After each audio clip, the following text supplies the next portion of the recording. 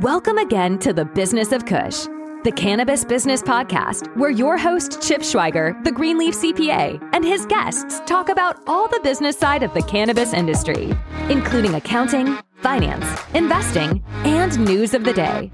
If you're a cannabis business owner, investor, or industry insider looking for the dopest tips to make more money, improve profits, and increase the value of your cannabis business, you're in the right place. And now, here's your host, Chip Schweiger. Hi there, folks, and welcome to this week's episode of the Business of Kush podcast. If you're a new listener, a hearty welcome to what we think is quickly becoming one of the best business podcasts for cannabis entrepreneurs. And if you're a regular listener and subscriber, thanks for joining us again this week. Really happy that you're here. So I'm Chip Schweiger, the Greenleaf CPA and a 27-year veteran of public accounting and corporate finance, and also the founder and managing member of a CPA firm that helps marijuana, hemp, and CBD businesses stay on the right side of tax, accounting, and compliance rules so that you can focus on growth. And because we're a firm that solely caters to the complex compliance needs of the cannabis community, we certainly understand the unique challenges you're facing. So this week, let's talk about some things that are very important if you want to run your cannabis business rather than having it run you. And that's what we call key performance indicators, or KPIs. Baseball's leadoff batters measure their on-base percentage, the number of times that they get on base as a percentage of the number of times that they get a chance to try. Similarly, doctors in the developing world measure their progress in improving child mortality, not by the aggregate number of children who die in childbirth, but by the infant mortality rate, a ratio of the number of births to deaths. Investors and potential acquirers, if that's the direction that you may be headed in the future with your business, they also like tracking ratios, and the more ratios, or KPIs, you can provide, the more comfortable they'll get with the idea of being involved in your business.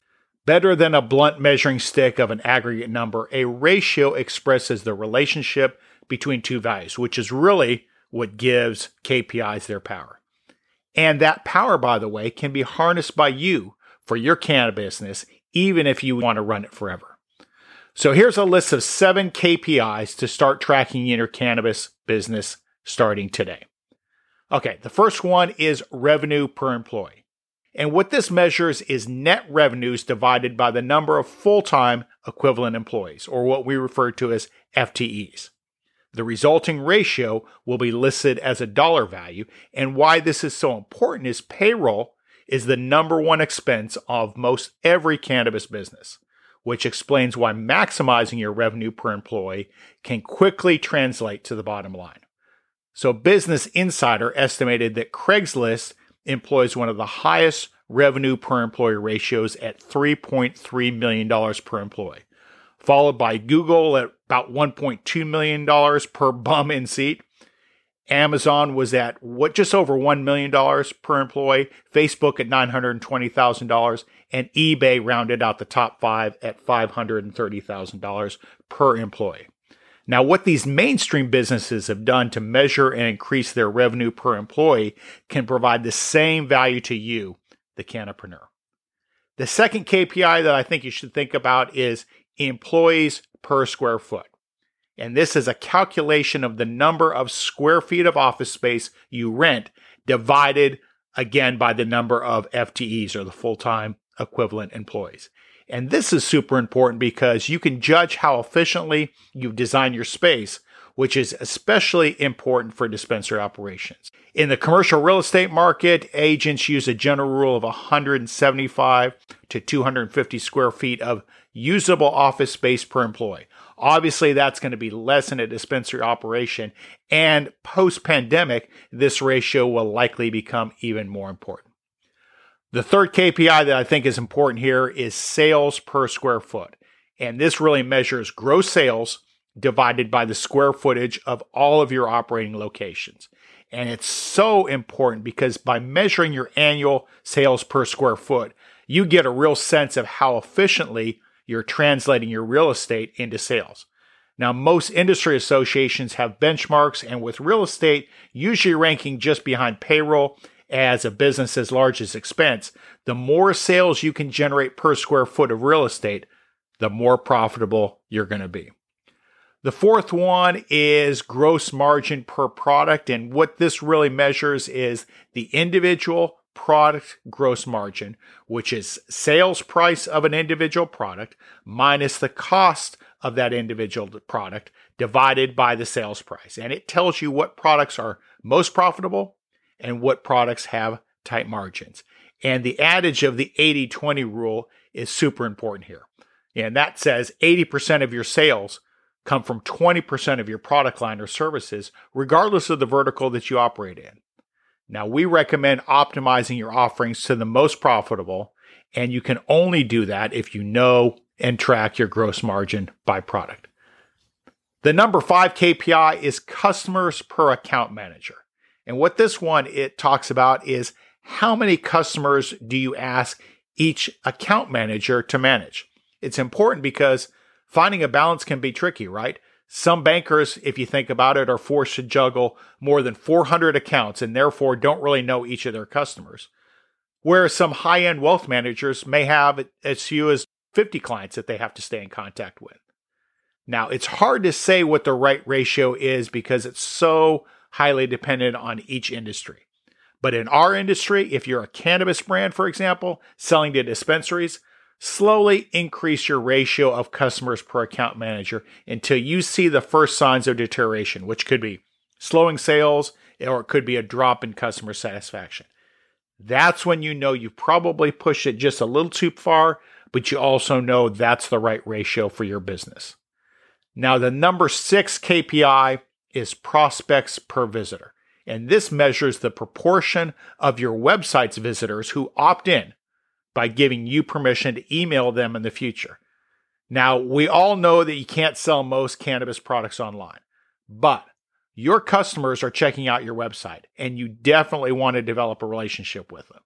So Dr. Carl Blanks and Ben Jensen are the co-founders of Conversion Rate Experts, which advises companies like Google, Apple, and Sony how to convert more of their website traffic into customers. And Dr. Blanks and Mr. Jessen state that there is no such thing as a typical opt-in rate because so much depends on the source of traffic. So they recommend that rather than benchmarking yourself against a competitor, you benchmark yourself against yourself by carrying out tests to beat your site's current opt-in rate. And the easiest way of increasing an opt-in rate is to reward visitors for submitting their email addresses by offering them a gift they'd find valuable. Information products such as online white papers or ebooks or videos or calculators make ideal gifts because their cost per unit is almost zero. Discounted club member cards for dispensaries are also a great idea. The number 7 KPI is EBITDA. And this is really the EBITDA, the acronym stands for earnings before interest, taxes, depreciation, and amortization. And this is a mainstream financial concept, but it's also the financial concept for like the last 50 years. It's important because EBITDA, and in our industry, we call it adjusted EBITDA because it's adjusted for the effects of Internal Revenue Code Section 280E. Adjusted EBITDA helps every business owner understand how truly profitable and valuable their company is. And because EBITDA is a measure of past profitability, it's also an indication of future profitability.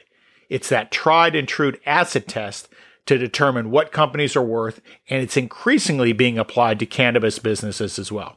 And so the pro tip here is we talk a lot about having regular communications with investors. EBITDA is one of the best KPIs you can share with investors because it's so powerful to understand the business and it's so helpful for them to understand the value of their investment. Now, with so many KPIs, it's easy to feel overwhelmed by the amount of data that you can use to uncover information about your business's performance, and I get it. I think the trick here is really ensuring that you're collecting enough data to produce good KPIs. So if you haven't already, consider incorporating a robust point-of-sale system and a CRM system to communicate with your POS tool. Software and systems can help you maintain your books, think QuickBooks, but other more Canna-friendly systems like Xero, Xero, also includes CRM modules. Using these in conjunction with spreadsheets to keep your books in order and make producing management reports easier. Now, while you might be tempted to look at certain points in time, a singular moment only really offers input into one data point. So to analyze the entire history of your business's financial performance, you got to connect the dots to form lines. And it's these lines that offer a more complete story of your business's financial health. You'll see where things are improving, you'll see where things are getting worse or remaining the same. And if you analyze that data once per month during your first year in operation, you really be in a good position. Then it's best to perform those analyses quarterly to gain the most insight possible. Now, while it's essential to understand your metrics, it's even more crucial to use the insight you gain as you track your KPIs. And this is where you'll develop your action plan. For instance, if your average spend decreases, consider what could be causing this metric to drop. Look into metrics and analyze your demographics and maybe look at the competitive environment around you. By delving into these key audience insights, you could uncover the root of the problem. Check out how demographics impact audience spending habits, then have a plan of a course of action to push your average spend back to where it was. Now, this could be as simple as adjusting where you're targeting on social media platforms to reach the group responsible for driving down your average spend. And you know what? Let's do this. Before we go this week, how about we break down for you some specific KPIs depending on your operations vertical? I think this could be pretty helpful. So for cannabis dispensaries, I think the important KPIs are average spend per transaction, sales per square foot that we talked about, and revenue per employee. You also might look at customer frequency. Remember those club member cards that we talked about before? Those could be important here. And definitely EBITDA and gross margin per product. For cannabis cultivators, I think waste management costs are important as well as your grow cycle time and yield. So I track those. Also gross margin and again by product. But for a cultivator, it's really by strain. We all have our personal favorite strains, but you want to sell more of the ones that are also profitable. And popularity and profitability are not always the same. And then I'd also look at product turns. For cannabis manufacturers, I think it's really EBITDA again, gross margin by product, but also manufacturing cycle times. How long does it take you from start to finish? And what are your WIP inventory and your inventory turns? And then again, probably yield. And let's say you have a cannabis delivery service. I track distance per delivery. I track fulfillment turnaround time. I track time per delivery and perhaps even revenue per employee or in your case, per driver. So to sum it all up, if you can develop a healthy appetite for data, the more valuable you are able to make your business and the more attractive your business will be. KPIs are the tool large corporations use to increase profitability, and they're the same tools that are available to you. Well, before we finish this week, one last thing, and you know what it is? That's a segment we call News of the Day. News of the Day. All right, so we've got our first news article today. This is really the big news of the day. A new Republican-led push to legalize marijuana in the United States was unveiled Monday by United States Rep. Nancy Mace from South Carolina. And this really is raising, I think, the industry hopes that some form of bipartisan marijuana legislation can pass Congress. So the 131-page States Reform Act, which, 131 pages and a piece of legislation from Congress is not that bad. Well, okay, never mind. I'm not going to go into it.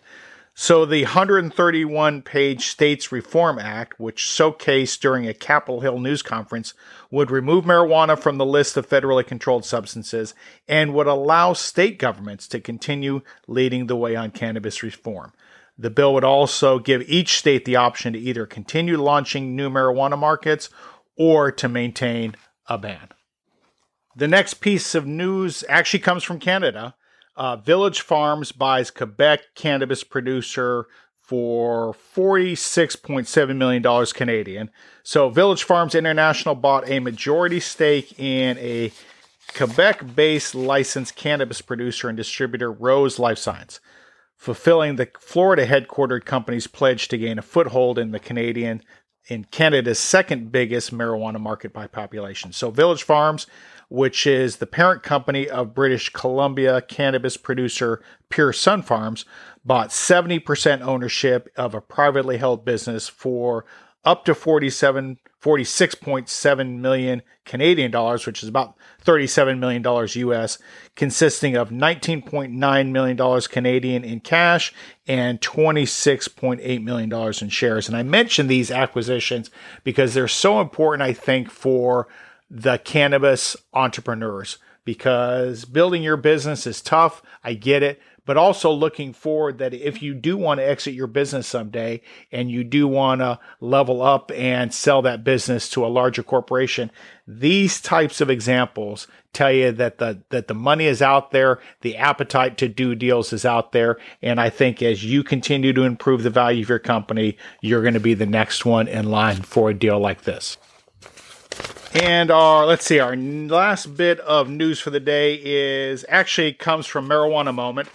And it's about Biden's FDA pick and the fact that he prescribed cannabinoid medicine and recognized marijuana's therapeutic potential. So President Joe Biden announced on Friday that he intends to nominate a new FDA commissioner who has acknowledged the potential medical benefits of marijuana and says he actually prescribed cannabinoid as a doctor. So Robert Califf, who previously served, actually I didn't know this, a short stint as the FDA head under the Obama administration, hasn't been really vocal about marijuana issues, but at a 2016 federally hosted research summit on cannabis, he recognized the various therapeutical applications for the plant and its components and emphasized that the agency is interested in promoting research and development. And notably, he also said that while the FDA has yet to find that botanical marijuana is, quote, safe and effective for any indication, end quote, that's not to say that there aren't any good uses for it,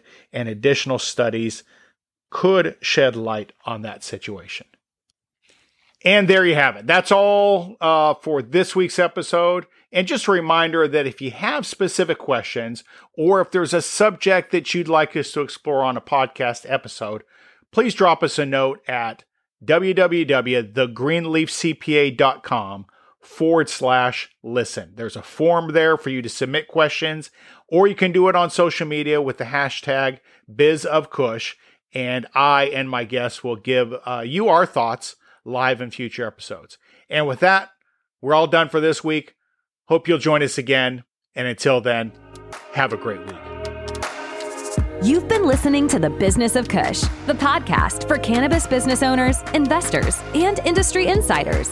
If you've enjoyed today's episode, please subscribe to this podcast. It's easy to do by clicking on that subscribe button or follow button.